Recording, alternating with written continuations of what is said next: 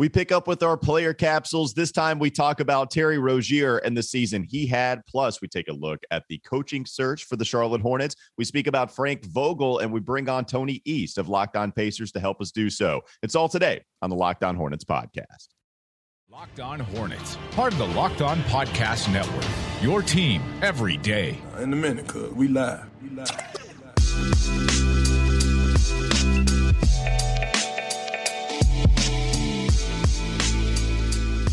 It's Locked On Hornets. We're part of the Locked On Podcast Network. It's your team every day. Today's episode is brought to you by Bet Online. Bet Online has you covered this season with more props, odds, and lines than ever before. Bet Online, where the game starts. Thanks for making us your first listen. We're free. We're available on all platforms. That includes YouTube, so check us out every day. You can follow us on Twitter as well, at Walker Mail. Doug on Twitter, at Doug Branson, LOH, and the show handle on Twitter, at Locked On Hornets.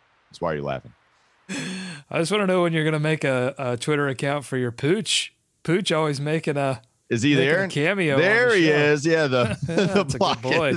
He likes to look outside the window. And you know what? I would put the blinds down. One, it might help because I just always forget with the light. Two, the actual view out there is what he likes to look at, trying to figure out, hey, what squirrel is running by. And so sometimes that keeps him quiet. Other times it's a complete crapshoot. I don't know if it's going to make him speak or just go quiet or whatever. So that's what we have to deal with. We have to deal with a lot of content over the next, goodness gracious, couple of weeks. I mean, I saw the schedule you put together, and we are going to be doing a lot of player capsules, right? We talked about that quite a bit. Terry Rozier's up today. We'll get to him in just a moment. It's also draft time, Doug. Yeah, it's a balance. Yeah, it's tough. It's tough to try to balance all of this content. We're going to be given but coaching search too, like Charlotte Hornets, like this team individually compared to some of the other teams out there in the NBA. We've got to do all of this, right? Coaching search. Who's the best candidate? Who's the best prospect? Wait, no. Who are the two best prospects? Because the Hornets have 2 first-round picks. And we have to do these player capsules to try to give you guys a review of what happened with the Terry Rozier. We'll also do a James Book night in the next episode. We'll get to the front court players at some point. It's a lot. We got a lot. Yeah. And so we're going to break it all down on the Locked On Hornets podcast. Let's start with Terry Rozier, Doug, who had his best season of his NBA career just last year. And in fact, it led to a contract extension where it inks him to the Charlotte Hornets for quite a while, unless the Hornets want to move on from him. Now, we'll get to all that in just a moment as well. But I look at last season compared to this one, very similar. If you look at the counting stats, if you look at the efficiency, if you look at what his role was with this team, you did give a lot more up to LaMelo as he's growing into the NBA. And so there's some differences too. I had a really kind of fun time looking at all of the different stats for Terry Rozier. But as far as what he is as a player, we saw his best version of that last year leaking into this year. And that's what he is. And I'm glad that it wasn't some outlier in 2020, 2021. Like he gave us a good example of that again. Like, hey, this is who I am. This wasn't just some kind of outlier year. I can do it again. And that's what I took away from Terry this season. Yeah, I think, what happens, what sort of is the scary thing about a player signing a big extension, especially in his 7th year in the league. The fear is, it's the Nick Batum fear, right? It's the fear that a player gets the bag and then decides to phone it in. And that's just not what Terry Rozier is about. And you knew it pretty early on. In the offseason, he was gathering this team together in Miami to work out, and he got a lot of players to join him. And so he has that kind of influence over the locker room, and he was using it for good to bring players together to get ready for the season. Unfortunately, because of some ankle issues, his start of this season, he struggled, but he rebounded and got really better as the year went on. But that's it. I mean, consistency in production, slight dip in efficiency, but points, assists, rebounds, clutch shooting. He was giving you similar things that he did last season, even after the contract extension. Yeah, if you want to go towards the leadership out, we can go there with the soundbite he had during the exit interview. And I think that's something that also was replicated from last season. We really saw Terry kind of become one of those leaders. This year, it was the same thing. And here he is talking about how much he wants to give a good experience to his younger brothers, as he called them, in LaMelo Ball and Miles Bridges. I wanted to be in the playoffs. And, you know, just to have guys like Miles Bridges and Melo, just to have them in the series for the first time, I really wanted that for my younger brothers. And a lot of them guys in that locker room, for them to experience that for the first time, just so they can have that hunger and just to know, have that foot in the door over the whole summer. And, you know, we will experience, whether, you know, if it's us together, whatever it is, they will experience it. But, you know, I just wanted that for them more than anything. Yeah, and the whatever is Miles Bridges, the contract that he has, the decision that really the Charlotte Hornets have to make more so than Miles. Miles can sign an offer sheet, but the Hornets have the ability to match it, and I think they will. But, of course, that is still up in the air. And Terry's talked about it, Miles, LaMelo, all of them love being around one another. We've kind of beaten that to death. But, Doug, I do want to talk about the Miami trip a little more. Everybody made a huge deal over that. And I kind of struggled mentally with, all right, are we making too much of this? Terry brought everybody together. Everybody showed up. That's awesome. Okay. How awesome is it? Is it something we need to continue to talk about that is going to truly affect the win-loss record for the Charlotte Hornets team? Or is it just something good for the camaraderie? Are we making too much of it? I was really trying to wrestle with that. And I think where I come to is you do need to have somebody, you know, we can go down the list. It's like, all right, yeah, great locker room leadership. You know, let's pay out the wazoo for it. You know, okay, I don't know how to sign a monetary value to that. What I do know is maybe somebody would be doing that if it wasn't for Terry. But Terry's on the team and he's the one taking ownership of it. And I do put value into that. You know, it doesn't mean that I want to pay him $25 million a year or close to it. At the same time, there is a lot of value in that. And the players respond to it with open arms. Like, yo, Terry's in the rap video with Miles Bridges. And he's also being the guy that says, everybody, hey, come to Miami. We're going to work out. We're going to play some ball. Kai Jones, don't matter if you're the second pick in the first round, you come in two. Oh, two-way players, it don't matter, man. Everybody's coming out. We're going to play some ball. And that is really cool. Like, Terry is a really cool dude from everything that I've gathered. And I think you're kind of seeing that play out with the Charlotte Hornets the last couple of seasons.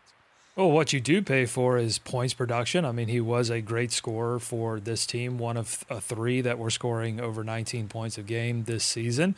What you do pay for is clutch production. You know, I was looking at his clutch numbers, efficient, 40% from the field and 33% from three in that clutch time, which I think are generally good numbers, especially when you consider how much he had the ball in his hands. And you know, we can think of a number of big shots that he's hit over this season. Tough shots too. I mean, he was hitting the leaners. And you know, in a year where they didn't have a lot of Gordon Hayward or as much Gordon Hayward as they wanted to, he was a player that you could throw the ball to and say, hey, go get us a bucket. And I think that is what you pay that type of money for. You know, we can talk about next segment, you know, things that you would want probably for a player making that kind of money to do a little bit more of.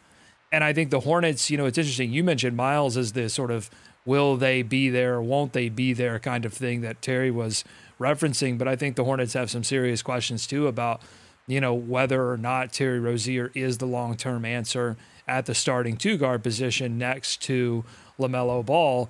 And I think a lot of those questions don't really stem from the offensive end of the floor because I think LaMelo and Terry actually complement each other really well on that end. It's the defensive end that you really worry about. Yeah. All right. So just to continue with the what went right segment before we move on, I do have a couple of things I do want to talk about. You kind of go into the stats, and the reason I found Terry Rozier's season pretty interesting, one, because there's a lot of similarities.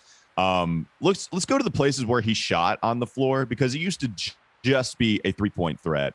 And last season, he had a career high in 2-point percentage, and that continued again. You got to see him shoot basically the same, trying to go all the way up to just the normal counting stats real quickly for 2-point. Yeah, it was basically the same. It was 51% both years, 51.6, 51.2 last year, 51.6 this season. But if you look at the different spots on the floor where he shot most of his attempts, it was basically the same, right? The percentages are the same in where he shot. The efficiency, it kind of varied a little bit. He shot better from three-point land last season. The three-point corner shot, which we've talked about a couple of times with different players, dude shot 45% from three-point land last year. This year, it was 40. Still good number, but last year was crazy. Last year, he was elite. This year, he was just really good. And, so you wonder if that finds itself in the middle. If he shoots 40 again from that spot next season, it's not like that's bad. It's just he didn't have the same kind of breakout season there. I do think that if you look at some of the offensive control numbers, like offensive fouls that were committed and ones, getting inside the three-point line and looking to dish points, I think addressed because of the assists that he was able to dish out. All of those numbers suggest that Terry was a better decision maker, not by much, but I think I saw that on the floor. Like, I think barely you see Terry make better decisions every year. He's still not LaMelo, but, he's still like pick and roll decisions. I think he is getting better. And even as a playmaker, there's some better stuff there to be able to hit at the goal. This year, he was awesome. This was his best year in the NBA by, I think maybe 20 percentage points, something like that. Or 2 percentage points, excuse me. But yeah, like Terry, good season overall. Like, and some of the things he improved, and those are some of the areas where maybe he didn't. Yeah, I mean that's the story on Terry this year. Was a consistent producer after a contract season, and provided some leadership. Also, one of the, just kind of a random thing, one of the few players this season to improve at the rim. This team was not very good at the rim. Now, he didn't take a lot of shots at the rim, but he did improve his efficiency there. Yes, he did. All right. Terry Rozier, we talked about some of the things that went right. Maybe we can finish those up if we forgot anything in this segment. We'll also talk about what went wrong coming up on the Locked On Hornets podcast, including Terry's contract and whether the Hornets are going to move on from that, whether they are going to keep him on the books, and if he is anywhere in the same stratosphere as the kind of having that urgency to get off of it like you would be with a Gordon Hayward. Some of those conversations are coming up on the Locked On Hornets podcast. Not before we talk about Bet Online. It's your number one source for all your betting stats and sports info. You can find all the latest sports developments, league reviews, and news, including this year's basketball playoffs and the start of the Major League Baseball season. Bet Online is your continued source for all your sport wagering information, from live betting to playoffs, esports, and more. Head to the website today or use your mobile device to learn more about the trends and the action. Bet Online, where the game starts. More Terry Rozier coming up on the Locked On Hornets podcast. This is Locked On Hornets. So if you don't believe in the moon landing, then what would you say is the greatest human achievement? I think the greatest achievement of all time, and I think it's Vince Carter doing 360s clockwise rather really than counterclockwise. I've tried it. It's really tough. It's time for more of the Locked On Hornets podcast. We took a look at the positives for Terry in the last segment. Let's take a look at some of the negatives for Terry. So I'm going to go back to the whole veteran leadership thing. One of the things that bugs me a little about Terry, as much as I really like him as a person, Terry, at the end of these games, post-game availability, he'll come out and discuss how Charlotte needs to perform a lot better on the defensive end. Okay, Terry, that starts with you too. And that's what's really tough. When you hear those messages, then you expect those players to have everything in check themselves. Now, it doesn't mean that they have to be Scottie Pippen, Michael Jordan out there in the defensive backcourt, but it means that you at least have to show some of that effort too. Like I've talked about Terry and some of the biggest problems I have with him on the floor. There are a lot of times where a guy will drive by him and he almost lets him to try to coax them into getting by him, and then he'll try to poke the basketball from the back, and so many times it doesn't work out. Now, I don't think I saw that as much this year as I did last year, but there's 2 years in a row now where Terry has tried to say, hey, everybody, let's play better defense. Let's gear up on that end of the floor. And then, it's him getting beaten off the dribble, by some big guys every now and then, or just not making the right rotation. Like there are problems with Terry's defense, in my opinion. Sometimes he would bring it, at least the effort was there, and he would. I think Steph Curry is one where I think he took that challenge on, if I'm not mistaken, that Golden State game. I thought there were some nice moments for him on that end of the floor. At the same time, that's one of the bigger problems I have with Terry, Doug. Well, I mean, this season was a lot of talk and not enough action. It wasn't that there wasn't any action, it just there wasn't enough action. And I think it's part of the reason why James Borrego is no longer head coach, because there was a lot of conversation about what needed to change, and there just simply wasn't enough change to get this team into the playoffs. And so I agree with you there. And obviously, Terry Rozier has the potential to be a average to above average defensive player. I think he has all of the tools necessary to do that. I just think that he saves up a lot of energy for the offensive end and that offensive production, and doesn't pay enough attention to the details on the defensive end. And it's disappointing, honestly, because, you know, the Hornets made a all-star push that included Terry Rozier.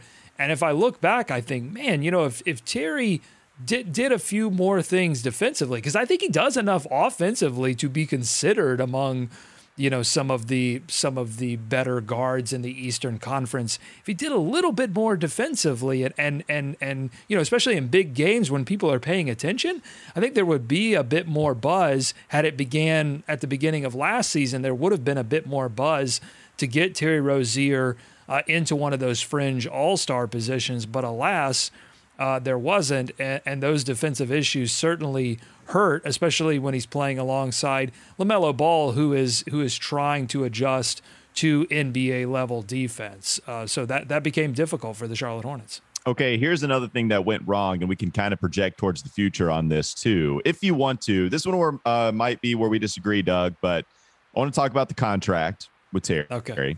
He's going to be making money until 2025-26. And in the last year of that contract, he's going to be making $26.6 million. The year before that, 24.9. The year before that, 23.2. So after this season, right, going into next, he's going to officially be on that new deal because he signed a 3-year contract with the Hornets the first go around. The extension kicks in next year. The reason I want to make that distinction is because I think a lot of people said Terry played up to the level of that contract this year. And I think, okay, that's true. But that contract actually isn't this year. That contract is still on the $17.9 million the last year of that first deal that he played with the Hornets under. He's 28 years old now, okay? So he's on contract until he's 32. Terry, I don't know if you're going to see a better season from him than what you did last year. You know, I maybe it's close. Maybe it's kind of the same thing where he gives you something similar to last season, where barely dips in a lot of different categories. I think you kind of saw that in some of the box score when you look at Terry. That's my problem with this contract, and it's always been that. You know, like I didn't think Miles was going to be this. Nobody saw this coming. James Borrego flat out said he didn't see that coming, even himself. But I did want to leave the room, at least that window open, to sign Miles at more than $20 million a year, because we talked about that last season. That's not surprising. And then have money left over for something else. That's not the case anymore. Like, you can try to do some MLE stuff. You know, there are ways to get around, you know, trying to get your, I don't know, Nick Claxton, Mitchell Robinsons of the world, whatever, right? We've had that conversation a lot. But he makes $21.4 million next year. The year after that, it's $23 million. Mm-hmm. And again, this is an ascending contract we're talking about. So like that's my problem with the Terry Rozier contract. He's going to be 30 in the next 2 years, and you still got to pay him a few more. That's my problem. And I would welcome the Hornets looking to move off of that if they could. Well, and I think it is move offable.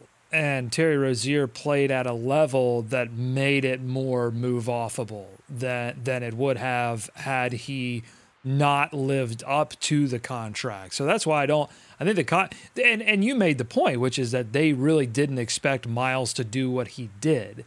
And so if they didn't expect that, then, you know, having Terry that level of production and that amount of money makes a lot of sense if you don't anticipate a player rising to the level of Miles Bridges. And so, you know, I think, yeah, it makes less sense now, but that's hindsight 2020 kind of stuff. You know, I don't fault them for making that contract extension.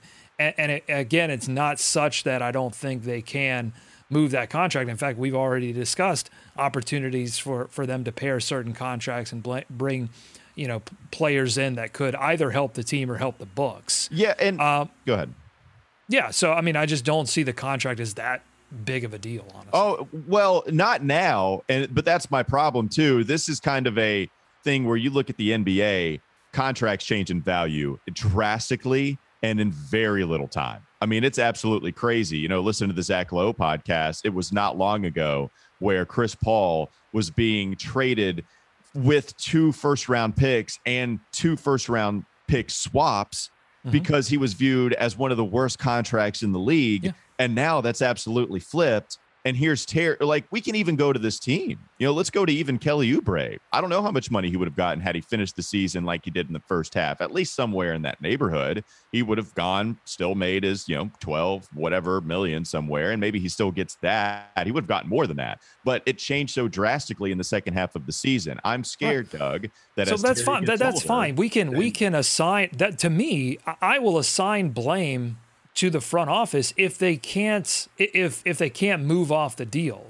and I'll assign some blame to Terry Rozier if he continues to be. But my question is, what does that timing look like? That's my question, though. Like if you can move off of it now, because I agree. No, I think Terry's played well enough to where that's actually something that teams view as a positive to some degree. You know, probably pretty even at the very least. And that could change with a bad 3 months to start the season with Terry. It's like, I don't know, that 3-point percentage, like 33%, he's not shooting well with inside that as much as he was. Like, that's what I'm scared about. So I wonder if the Hornets are really looking to move off of that as quickly as possible. So one quick thing that I think also went wrong for Terry Rozier, and we saw this to a larger extent last season where the end of the season comes and Terry's production falls off. There was a shorter time window this season, but it really began in the last few games, and then obviously in the play-in game didn't really show up. And Terry, I've said it all season, he's a certified gamer. I put the certificate in the mail. I hope he got it. I hope he's hanging it on his wall somewhere next to all of his other trophies and accomplishments. And I don't doubt that, but at the same time, I have to recognize that in that play-in game, he had a disappointing performance, and then when they needed clutch performances at the end of the season to improve some of their positioning in that play-in, he fell a little short. So, talking about what we want to see out of him next season, I think it's pretty clear. It's defense, it's better performances at the end of the year. It's putting a little bit more action behind some of the things that he's talking about. Yeah, that's a good point, Doug. Like, it's 2 years in a row where they've gotten destroyed and Terry Rozier helped them get destroyed. It's a problem. Real quickly, the last 2 things I want to point out with him. When you look at the 3-point percentage, remember how just like red hot he would get for a month last season? He would go crazy, and he kind of did that after the All-Star break. So this is a little arbitrary in the breakdown. I'm really just kind of, a victim of the ESPN game log breakdown that goes by months, right? So you can have whatever measuring point you want to, but I'm kind of going by the months here. He had a slump. He only had 1 month where he actually shot really well from 3, which is 43.2%. Everything else, he had the 33% month in February. That's not good. He had 38 in January. He had 39 in December. Like, everything else was just kind of, very solid to good to average, except for that 1 month that he had in the month of March, I should say. The other thing is true shooting this year. Terry Rozier shot 56.6%. The league average true shooting percent mark is 56.6%. So Terry right there at the exact average. There you go, baby. All right, let's talk about Built Bar. Summer is coming. It's almost here. And with summer, you're going to need some food on the go. Built Bars are the perfect snack to take with you on family vacations. You can throw them in your bags, in your kids' backpacks. Make sure that everyone has a bar so you are fueled for your summer adventures. And the best part about Built Bars is that they're healthy and delicious. You don't have to sacrifice delicious food for health anymore. With Built Bar, you can have both. Go to Built.com, use promo code LOCKED15 and get 15% off your order. Use promo code LOCKED15 for 15% off at Built.com. We'll talk about Frank Vogel with Tony East of the Locked On Pacers podcast coming up next on the Locked On Podcast Network. This is Locked On Hornets. We need Mitch Kupchak to throw a party like Sam Presti. Can he party like Presti? and Russell Westbrook. Yeah, but who are you going to get to perform? Because remember, they got Nas. They did get Nas. Man, who is Mitch Kupchak getting to that party to perform? Can we get Nelly? No. Master P. Yeah, I hate you right now. It's time for more of the Locked On Hornets podcast.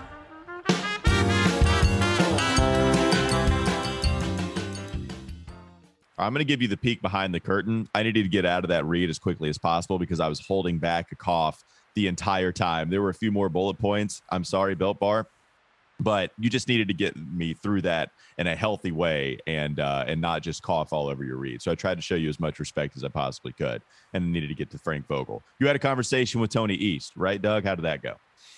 Oh, it's great. You're about to find out. So we got a lot of info on Frank Vogel, who is one of the candidates that is being bandied about in this coaching search that, Walker, we haven't heard a ton about. Yeah. It's been a little quiet on the coaching front. The Sacramento Kings getting out ahead of everyone, and I'm hoping they just snag Mark Jackson. Just get Mark Jackson. Oh, no. Don't do it. Just save the Hornets from themselves. It's from themselves. Yeah, but Vogel's not one of those names right. on the Kings list. So. Right. Well, no, and Frank Vogel's interesting. I like that you got Tony East because you got him really at his most impressive coaching run, right? When he was coaching the Pacers, that small market team that goes toe-to-toe with LeBron James, the Miami Heat. Lots of player development there. A great defensive team. I really like Frank Vogel for what he brings on that end. If you look at it, it's very center reliant though, Doug. So we'll see, do you have to make that change on the roster?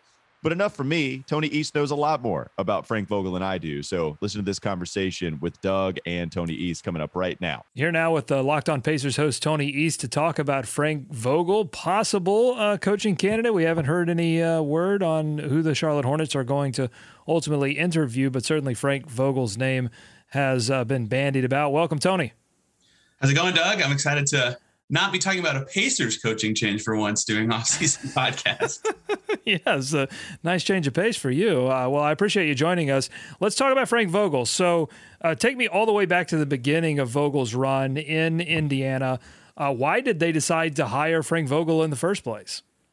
Yeah, he was on their staff as an assistant for quite a few years under Jim O'Brien, who they had a prior relationship with Boston, where Frank Vogel got his start in the NBA in general. So he grew as an assistant there, got up to the front of the bench, and at the end of that time, when they fired J.O.B. after the 2011 season, they promoted Vogel on an interim basis, and then ended up making the playoffs. And obviously, everybody knows, in the early 2010s, the Pacers had a really strong run, right? Like they pushed the Heat to the conference finals twice, pushed them to 7 games, looked really good with Paul George. So he just became a very natural fit on that interim basis and got the contract full time right after that, and was a really good fit for the Pacers. Kind of ethos is always kind of being a tough-nosed defensive basketball franchise. Did a really good job guiding that team after his promotion, and just really was a good fit after the J.O.B. era was kind of a disaster. And so what is his coaching profile? I mean, what would you say were his strengths, and were those strengths something that were evident before they hired him, or was it something that sort of evolved as he got his sea legs under him? Yeah, he's definitely more known for his defense. I don't think that's a secret to anyone, but even when you look back when he was with Orlando, he did all right making that team okay on defense. And the Pacers, with a staff of guys like Dan Burke, who's been their defensive coordinator essentially for years and years, they were a really strong defensive team, and Vogel was a big part of that. Not as strong on offense, but when he has a team with a star like PG with the Pacers, obviously with the Lakers, he had a bunch, he can make a passable system that is capable of, getting to the conference finals. I think 3 times down his coaching career. The finals victory obviously is on there too, but definitely better at defense and teaching, little nuances, good base defense, good angles, things like that. The Pacers were always very, very strong on defense with him on the team, and helped grow Roy Hibbert into one of the best defenders in the NBA. Paul George developed into one of the better defenders in the NBA under his watch. George Hill got better as a defensive stopper under his watch. Lance Stevenson, I could go on and on. I've just named a few names. Hornets fans know all about Lance Stevenson for the wrong reasons, unfortunately, but he was quite a good defender under Frank Vogel, and a lot of guys just got better under that regime. And that's the side of the ball where he really specializes. Yeah, what's his communication style? Obviously, we know that it sort of crashed and burned ultimately in LA, but it seems like, at least in that first couple of seasons in LA or the first couple of seasons in Indiana, like he seemed to have great relationships with players. How would you describe his? I mean, is he a player's coach or is he somebody that's kind of a disciplinarian and people respect him for a different reason? Yeah, he only played like D3 basketball, right? So, not a guy that typically profiles as a good communicator, but everyone that I've talked to, at least with the Pacers at that time, thought he was for that kind of coach, at least, who doesn't have a ton of high-level playing experience, viewed him very highly as a communicator and not like a totally tell it like it is kind of guy, but just good enough at, kind of towing that line between harsh realities and telling guys what the situation is in a way that is beneficial communication, but is still explaining the situation. Like a lot of coaches get caught up in being a little too player friendly, right? And then guys get confused when the role isn't what it's supposed to be. The Pacers dealt with that 2 years ago or 3 years ago. And some coaches are a little too much on one other side, like Nate McMillan kind of is, where he's a little too much tell it like it is and not enough, explaining the whole situation. Vogel's pretty good at towing down the middle line, and he's also pretty good at using his assistants in a way that's beneficial. Like I talked about Dan Burke already, but like Popeye Jones was a really good assistant for the Pacers, and now he's with Denver. A bunch of other guys that you could go down the list. So I think he's a good delegator, and that kind of speaks to the level of communication that he's able to have with both his players and everybody on his staff.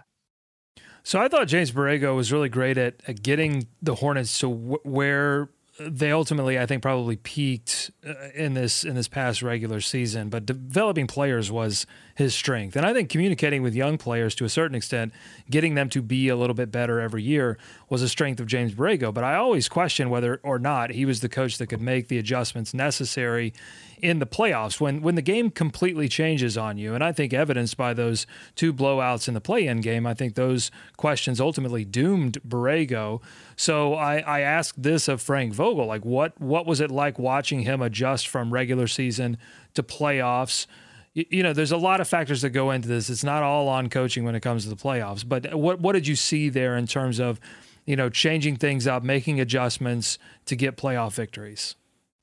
Yeah, I don't want to say they didn't adjust a ton from the regular season to the postseason, but, kind of the way that they were good at the time when you're really strong defensively, like you can rely on that in a much more streamlined way, I think, from the regular season to the postseason where, you know what you're good at, you know how to do it. You can just stick with it when playoff basketball comes around. So they didn't need to drastically change anything or like dynamically game plan in the first couple rounds, but he did do a good job of, they pushed the Heat to 7 for a reason. They gave them their hardest fight, I think 2 postseasons in a row before they ended up losing to San Antonio in 2014 because, he did a good job making life hard for LeBron. And some of that was the personnel with the guys that I already mentioned, like Lance and PG, but some of that was good schemes. And some of that was, he's very much, okay, we're going to shut down the star and make other guys beat us kind of coach. And they did a good job adjusting on that end of the floor. On offense, they definitely got stale at times in the postseason. Like the creativity wasn't necessarily there from a series to series basis. And I think that was something that kind of hurt them, but they also didn't have a ton of good creators or personnel to like really change things up. So